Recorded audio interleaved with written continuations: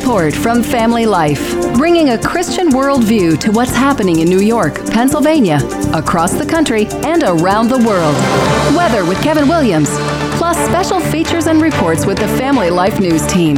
Now, here's what's happening. Good afternoon. Welcome to the broadcast. A messy mix of wintry weather could cause some slick roads tonight in parts of western and central New York. Those of you who call the snow belt home, you could see some wet and white. Fox News meteorologist Janice Dean. That's not great on the roads, on the power lines, so that's not going to be a good situation, especially if you're driving. Sleet and freezing rain may create travel trouble through Thursday morning. The bulk of the bad weather will be concentrated in New York's North Country. The results are in from Election Day 2023, and it was not a good night for Republicans or pro-lifers. By a 56 to 43% margin, Ohio voters approved Issue 1, which enshrines abortion rights into law in the state constitution. I was crying tears of complete joy and shock. That Planned Parenthood worker pleased with the outcome, but this pro-lifer in Cleveland not a fan of Issue 1. I believe in life.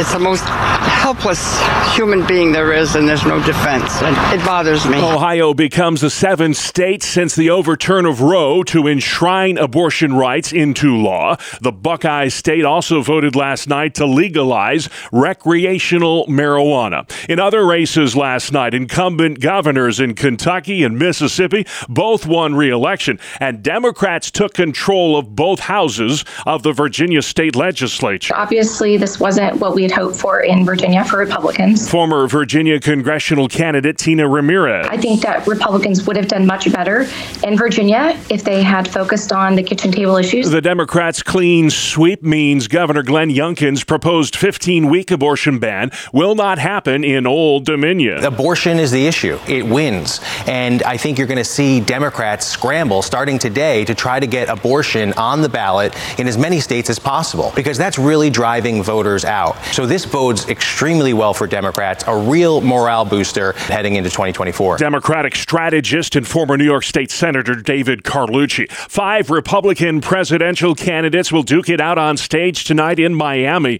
It's their third debate, and for the third time, front-runner Donald Trump will not be there. Those who will include Ron DeSantis, Chris Christie, Nikki Haley, Vivek Ramaswamy, and Tim Scott. The 2-hour debate starts at 8 on NBC. Now to the war raging in the Middle East. Gazans are on the move in the Palestinian-controlled territory, hoping against hope they don't become the latest casualties in the ongoing conflict between Israel and Hamas. Charlie D'Agata has the latest from Gaza City. On the highway south of the city, our colleague Marwan Al-Ghul spoke with some of those fleeing the fighting. Walking for hours to cross from Gaza north to the south, carrying nothing except a white flag of surrender and the will to survive. Israeli ground troops have entered the heart of Gaza and have trapped the most senior leaders of Hamas in underground bunkers. Reporter Trey Yink says the military operation is being conducted against the backdrop of an ongoing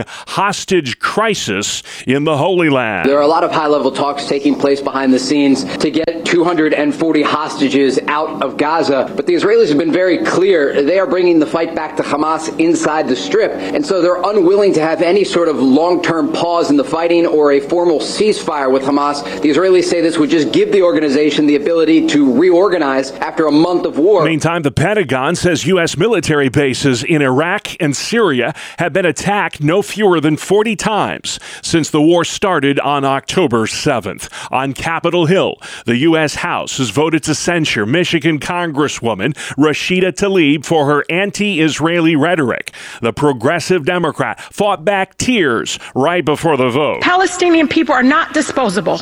We are human beings, just like anyone else. The Palestinian American's been an outspoken critic of Israel as the Jewish state fights for its survival. Here's correspondent Nicole Killian. In a recent social media post, she invoked the phrase "from the river to the sea," which critics say is a veiled reference to the eradication of Israel. The river is the Jordan River, and the sea is the Mediterranean. This is a call for the complete destruction of Israel. While Tlaib called it an aspirational call for freedom, it drew condemnation from both sides of the aisle. 22 Democrats supported the censure vote. On the stand in Manhattan, Ivanka Trump testifying today at her father's $250 million civil fraud trial. Trump's charged with inflating his real estate assets to secure favorable bank loans. The eldest daughter of the ex-president is the third of the Trump children to appear on the witness stand. It's the last day at the zoo, the Smithsonian National Zoo, in our nation's capital for those three huggable and lovable giant pandas. Fans of the pandas sad to see them go. I used to drive here with my friends and come see the pandas in the zoo. I'm sad to see them go. Tell me where y'all will be because I want to see them. If you want to see them now, you'll have to go to China, from whence the pandas came more than 50 years ago. A hat worn by a famous French figure is about to go on sale. Napoleon Bonaparte's getting a lot of attention this month. What is this costume you have on? This is my uniform. Joaquin Phoenix will play the French military commander turned emperor in a new movie that's out November 22nd. But just a few days before that, a hat the French leader actually wore hits the auction block in Paris. The black felt hat comes with a cockade, a little rosette of ribbons Napoleon fastened to it back in 1815. It's expected to fetch more than $850,000. The nightshirt he wore on his final exile and a copy of his last written will also go on sale. Monica Ricks reporting. Still to come on the Noon Report. Election night recap. Gearing up for the turkey trot and going green to honor vets. Good afternoon. I'm Kevin Williams. A chilly day is underway and a little precipitation is ahead. Come tonight as a disturbance approaches from the Midwest. I'll have the forecast details coming up in 10. All right, Kevin, see you then. Incumbents cruised to victory last night in countywide elections across upstate New York. The executives of Erie, Monroe, and Onondaga counties all won re-election. For Erie County's Mark Poloncarz, it's his fourth term as county executive. Thank you to all who believed in our message of moving Erie County forward. We've been sent back to continue the job. In Monroe County, Adam Bello becomes the first Democrat in county history to be re-elected county executive. I don't view the job of the county executive as an overly partisan position. It's really about rolling up your sleeves and getting the job done. The one big upset last night was the mayor's race in Jamestown, New York. Incumbent Democrat Eddie Sundquist was defeated by Republican challenger Kim Eklund. Two statewide ballot proposals in New York, including one that lets small city schools borrow more money, both passed easily. Robert Guadarrama with Spectrum News. This is going to impact 57 school districts across the state and will really be used for projects that involved improving technology, improving security, as well as making repairs to facilities on school campuses. Meantime, in Pennsylvania, the big race last night, that open seat on the state Supreme Court, Democrat Dan McCaffrey won it easily, defeating Republican Carolyn Carluccio by a 53 to 47% margin. Dennis Owens with ABC 27. The race was noteworthy for its spending and its tone. The campaign for this seat, all in, will approach a record $25 million, most of it from third-party groups and most of it funding deeply personal attack ads that many argue are beneath the high court. McCaffrey's win gives Democrats a 5-2 majority on the high court, with important cases pending having to do with abortion rights, election law, and climate change. Elsewhere in Pennsylvania, the state's largest city voted last night to elect its first ever female mayor. I'm Philly born, I'm Philly bred, and I'll be a Philadelphian until I'm dead. I love you, Philly. We're going to do this together. Sherelle Parker becomes Philadelphia's 100th mayor when she takes over for the term-limited Jim Kenney in January. For more insights and analysis on the vote last night, we turn to Dr. Steve Coleman, a political pundit in the Southern Tier. A lot of Republicans are licking their wounds today, saying, here we go again. This happened in 2022, and it happened again. Virginia goes Democrat. The governor's race in Kentucky that a lot of folks thought would be a lot closer wasn't isn't even close.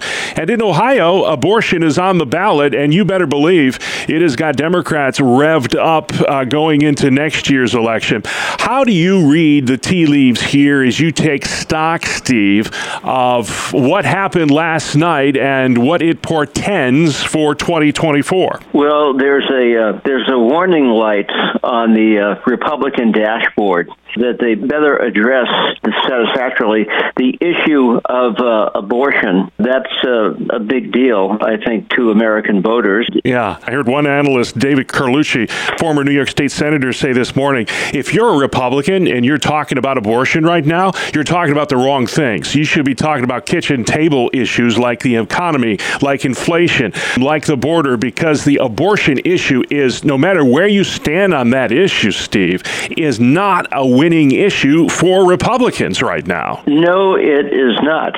And I think, yes, politicians, Republicans should be talking about bread and butter issues. But of course, to a lot of Americans, abortion is a bread and butter issue. What could be more bread and butter than life? That is political pundit Dr. Steve Coleman speaking to Family Life earlier today. Walmart is expanding its sensory-friendly hours at all stores nationwide, including those in New York and Pennsylvania. It's to benefit those with autism, ADHD, and PTSD. This woman says it'll be a huge benefit for her son. I think it's great because they're setting aside time for that for somebody, and I just think it's a beautiful thing. Starting Friday, Walmart will dim the lights and turn off the music every day for 2 hours from 8 a.m. until 10 a.m. Electric school buses will be mandatory in New York starting in the year 2035, but Family Life's Jeremy Miller says districts may not be able to afford the upgrade. The mandate requires schools to only purchase electric buses by 2027 and have an all-electric fleet by 2035. But each bus and charger costs around $500,000. Funding will likely come from capital projects, which require voter approval, and districts don't even know if the buses are capable of running their routes. Environmentalists say electric buses would be healthier for kids, but critics point to numerous incidents of electric buses bursting into flames. Jeremy Miller, Family Life News. The Corning Museum of Glass is offering free glass-making experiences for all veterans and active duty military personnel this Veterans Day weekend. Is a way for us to give back, so we welcome our veterans in, and it's our way of saying thank you for everything that you've done for our community and for our country. CMOG spokeswoman Kaylee Snodgrass. We let our veterans tell us, what do you want to make?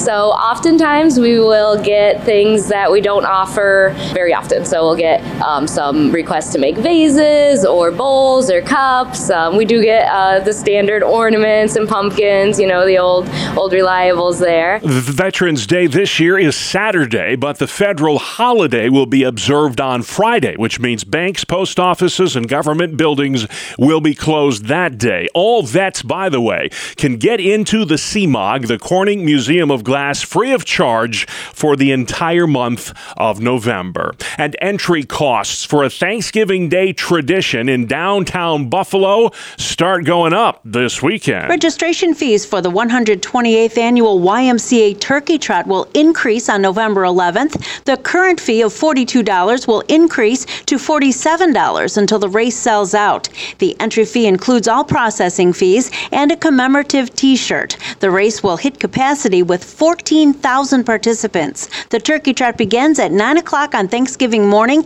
on Delaware Avenue at Tacoma Avenue in North Buffalo and finishes near the Buffalo Niagara Convention Center on Franklin Street. The 8K Trot is known to be the oldest consecutively run foot race in the world. Dee Haley, Family Life News. Very interesting, Dee, and I know for a fact that you've run that race a time or two yourself. Well, time for us to trot on over to the sports desk next on the Family Life Noon Report. Good afternoon, I'm Randy Snavely. Bob, it only took 90 seconds of overtime before Martin Netjes scored to send the home crowd home happy. The Carolina Hurricanes beat Buffalo 3-2 last night to win their fifth in their last six. The Canes 5-0 this season when the game goes beyond regulation. And since last December, they are 10-0 in overtime games. That is the second longest streak in NHL history. Alex Tuch and Rasmus Dahlin scored for the Sabres. The Rangers scored 4 times in the second period and beat Detroit 5-3. Vincent Trocheck lit the lamp twice, once in the second. And Chris Kreider, Artemi Panarin, and Will Cooley all found the back of the net in the second period as well. New York leads the Metropolitan Division now with 19 points. Out west, Sid the Kid scored his 6th goal of the season as Pittsburgh shut out the Ducks 2-0. Crosby scored in the closing minute to ice the game for the Pens. Radim Zohorna scored midway through the first period. Pittsburgh now 5-6 on the season. In New York, the Wild came from behind to double up the Islanders 4-2. New York led 2-1 in the second before Minnesota tied it at the end of the period. Then they scored twice in the third to win it, as we said, 4-2. The loss drops the Isles to 5-3-3 on the season. And the Flyers became the first victims of the Sharks this season. San Jose snapped an 11-game losing streak, tied for the most ever to start the season, 2-1 over Philadelphia. Elsewhere, Tampa Bay beat Montreal 5-3. The Jets over the Blues 5-2. Calgary doubled up Nashville 4-2 in a shootout. The Coyotes edged Seattle 4-3. The Devils lost to Colorado 6-3. That is a look at sports. All right, Randy, man, thank you very much. And still to come on the Noon Report, a midweek edition, debate night in Miami. Abortion drives the vote, and White House warning to Israel. Welcome to Breakpoint, a daily look at an ever-changing culture through the lens of unchanging truth. For the Colson Center, I'm John Stonestreet.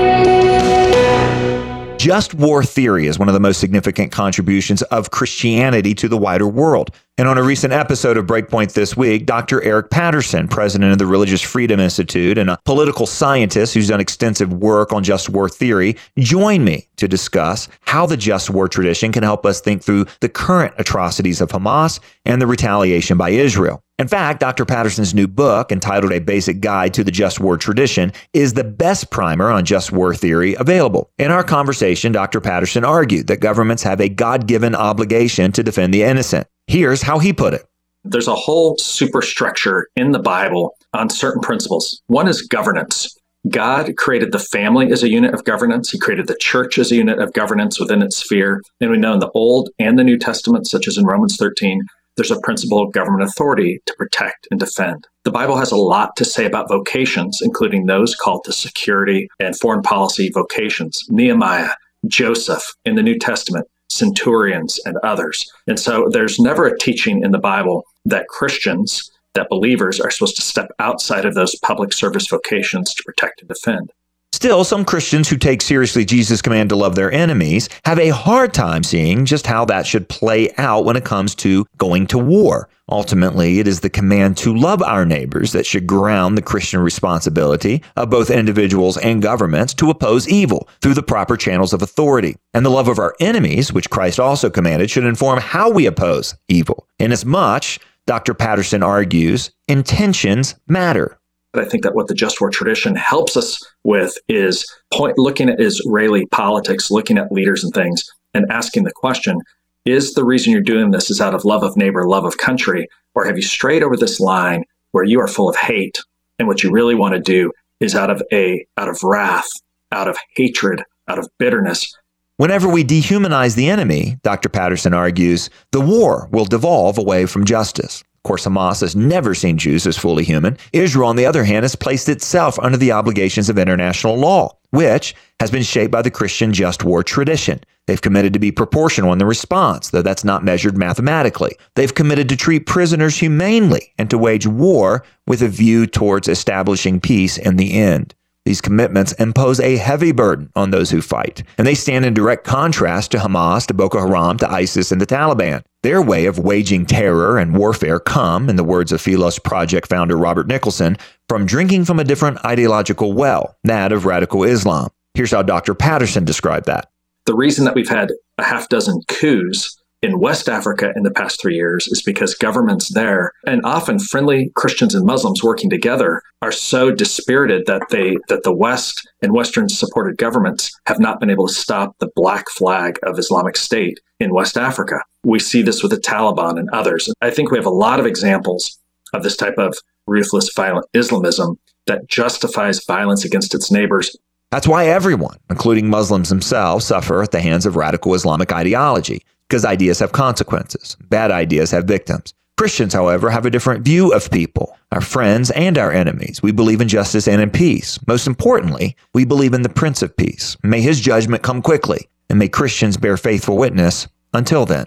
For the Colson Center, I'm John Stonestreet with Breakpoint. Thank you, John. Let's take it outside. Mr. Kevin Williams. Here is your family life weather forecast. It'll stay chilly this afternoon. It'll end up cloudy, and there'll be a little rain with a touch of sleet arriving in areas near Lake Erie before the afternoon is through. High temperatures generally upper 30s to the upper 40s. Tonight, some rain, mainly early and a little wintry mix for some. Temperatures will be rising overnight through the 30s as it turns breezy for some. Breezy, mild tomorrow, a couple of morning showers. Temperatures climb into the 50s, then drop back in the afternoon through the 40s for some by the end of the day. All right, pretty complicated forecast there. Thank you, Kevin. Anyway, this is the Noon Report. I'm Bob Price. Here's what's going on. November 8th, the day after the vote. The polls are closed, the results are in, and Democrats scored big wins in last night's off-year election. Well, that didn't turn out exactly how I wanted it to. Abortion supporters scored a big win at the ballot box in the Buckeye State. Ohio voters approving a measure that makes abortion a constitutional right, and that means abortion will be legal in Ohio through all 9 months of pregnancy. Lauren Blovelt with Planned Parenthood. Abortion access is the law of the land in Ohio. On the other side of the abortion debate is right-to-life activist Randy Shugart. Ohio families, women, and children will bear the brunt of the vote. Ohio also voting to permit pot for recreational purposes. In Virginia, Democrats swept the House and the Senate, handing Republican Governor Glenn Youngkin a huge defeat. Incumbent governors won re-election in the states of Kentucky and Mississippi. Thank you, Mississippi. Tate Reeves won a second term as governor, beating Democrat Brandon Presley, the cousin of a famous Mississippian, Elvis.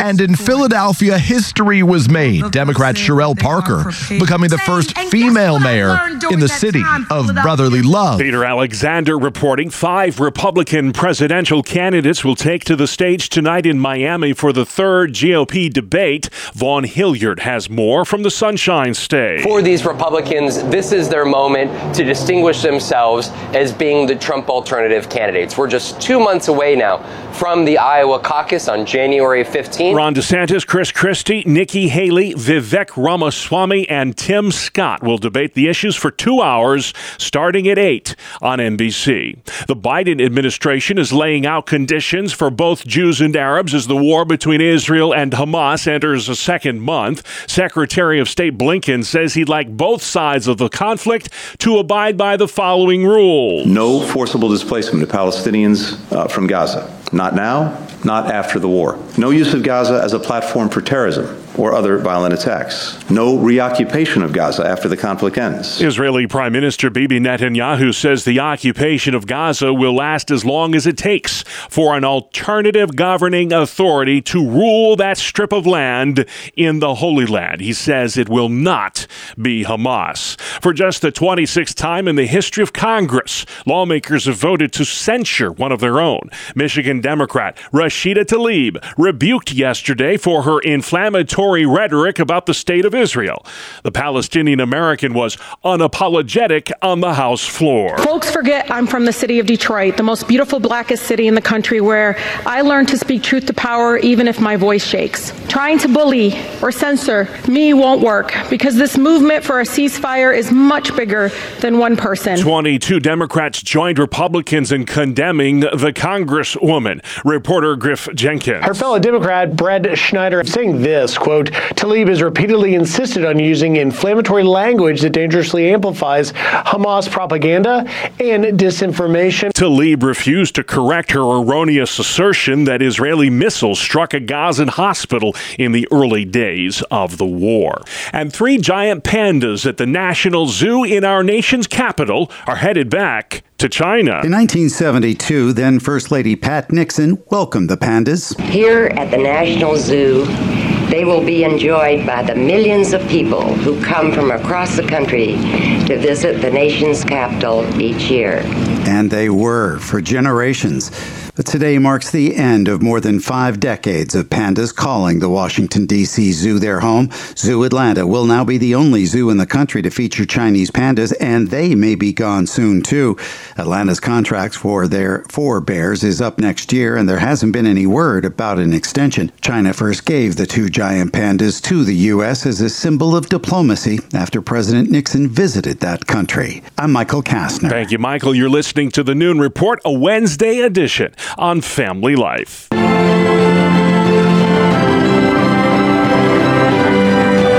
It's another edition of Real Answers, which comes your way Wednesdays during the Noon Report as we tackle the tough issues facing Christian families. Our guest is licensed mental health counselor Christopher Anderson, and today we're talking about the daily grind, how to get through, especially if you're in a difficult job or a hard career. Definitely, Greg. According to some research that's been done by the Pew Research Center, 51% of people report a high level of satisfaction with their jobs overall. So this means roughly then 49% of workers are either just satisfied or to some degree unsatisfied with their jobs. And, we're going to focus in on that 49% of folks right now and offer ways of raising your job satisfaction with your career. What are some of the elements that were taken into consideration with this research that you're quoting? Well, it's a very interesting survey, and you can easily find it yourself by doing an internet search for job satisfaction statistics. They looked at relationship with coworkers, relationship with immediate management or supervisors, commute time, day-to-day tasks at work, amount of feedback received from employers, benefits provided by the employer, and opportunities for training, developing skills, and of course, salaries. These are all the things that they looked for in doing this research. The 2 categories that were the highest in this survey were relationship with coworkers and relationship with management and immediate supervisors, reporting high levels of satisfaction. So that highlights a need for good connections, feeling connected at work. It does. It really does. And, Greg, relationship is such a huge indicator that it can often very effectively bring a person's job satisfaction to a higher level. Having a good relationship with coworkers is very important, but there's a few things I think that you need to be aware of. The first one is gossip. Do what you can do to avoid it. If you're listening to gossip, even though you're not necessarily passing it along, you are still contributing and encouraging others to gossip just by listening. So excuse yourself, if possible, from gossip conversations, and don't worry about what others will think of you if you do. Number 2, avoid stealing time from your employer by, for example, taking longer breaks than you're allotted, or coming in chronically late, or making excuses to leave early. This is especially true for salaried employees who aren't necessarily as closely monitored with a punch card or other ways of tracking their work hours. Number 3, be very mindful about how you engage with coworkers outside of the workplace. This is something you really have to kind of take into consideration because you may or you may not want to socialize outside of work. With this one, there is, like I said, some variability as some people want to keep work and personal life very separate. However, if your employer offers office get-togethers or other sanctioned events, I think it's important to attend them to build that rapport, with your relationships with your coworkers as well as management. But again, the amount of casual socializing that you do on your own with coworkers when you're off the clock is really up to you. But just remember, avoid that gossip, be respectful, don't talk badly about your employer. Those are great ways to encourage good work relationships with coworkers, with management. If you are the manager, that's important as well. What other advice can you offer to help with doing the actual work, carrying out the tasks that feel like a daily grind and sometimes feel very tedious? I've worked in a variety of settings. My career history is kind of really all over the place. Despite deriving a very high level of satisfaction from these jobs, there were some tasks that were just very difficult. One thing that you can do to help with the tedious tasks and the tedious parts of your job is just look at them as if they're being assigned by God. Colossians 3:23 says to do your work as if you're doing it unto the Lord, not men, and therefore working at it with your whole being, your whole heart. In your attitude, turn the difficult tasks into acts of worship, and definitely pray and ask God to help you do that. The way you approach those difficult tasks will start to change. Another thing also, Greg, is to schedule in various activities through the week that you can look forward to. Like, for example, my wife and I, we go to a small group like a church home group on Wednesdays. It's right in the middle of the week. It breaks up the work week nicely, gives us something to look forward to as well. Advice from licensed mental health counselor Christopher Anderson on Real Answers, one of our Wednesday Family Life news features, as we tackle the tough topics that Christians face. I'm Greg Gillespie, Family Life News. All right, Greg, thank you for that. If you missed any of today's Real Answers, fear not, because you can download it online anytime at familylife.org. Good afternoon to all. Here is your Family Life regional weather forecast. We're keeping our eyes on a disturbance heading eastbound from Iowa. It's going to bring some precipitation to the region tonight. Primarily light rain at times, but there could be a little wintry mix at the start, given the chill. That'll be then scoured out by southerly breezes. That'll mean some milder weather coming in later tonight and tomorrow. But it'll stay chilly this afternoon. It'll end up cloudy where it is not already so. And there'll be a little rain with a touch of sleet arriving in areas near Lake Erie before the afternoon is through. High temperatures generally upper 30s to the upper 40s. Tonight, some rain, mainly early and a little wintry mix for some. Temperatures will be rising overnight through the 30s as it turns breezy for some. It'll be breezy, mild tomorrow, a couple of morning showers. Temperatures climb into the 50s, then drop back in the afternoon through the 40s for some by the end of the day. Up and down we go. All right. Thank you, Kevin. Finally, at noon today, it's a day to celebrate that daily grind, says Family Life's Brian Query. Espresso, steamed milk, and foam. Who knew these simple components would make something so delicious, which we celebrate today as it's National Cappuccino Day. The earliest cappuccino-type drinks began to pour into the coffee houses of Austria during the 18th century, made of coffee, cream, and sugar, and later on were made with a variety of different spices.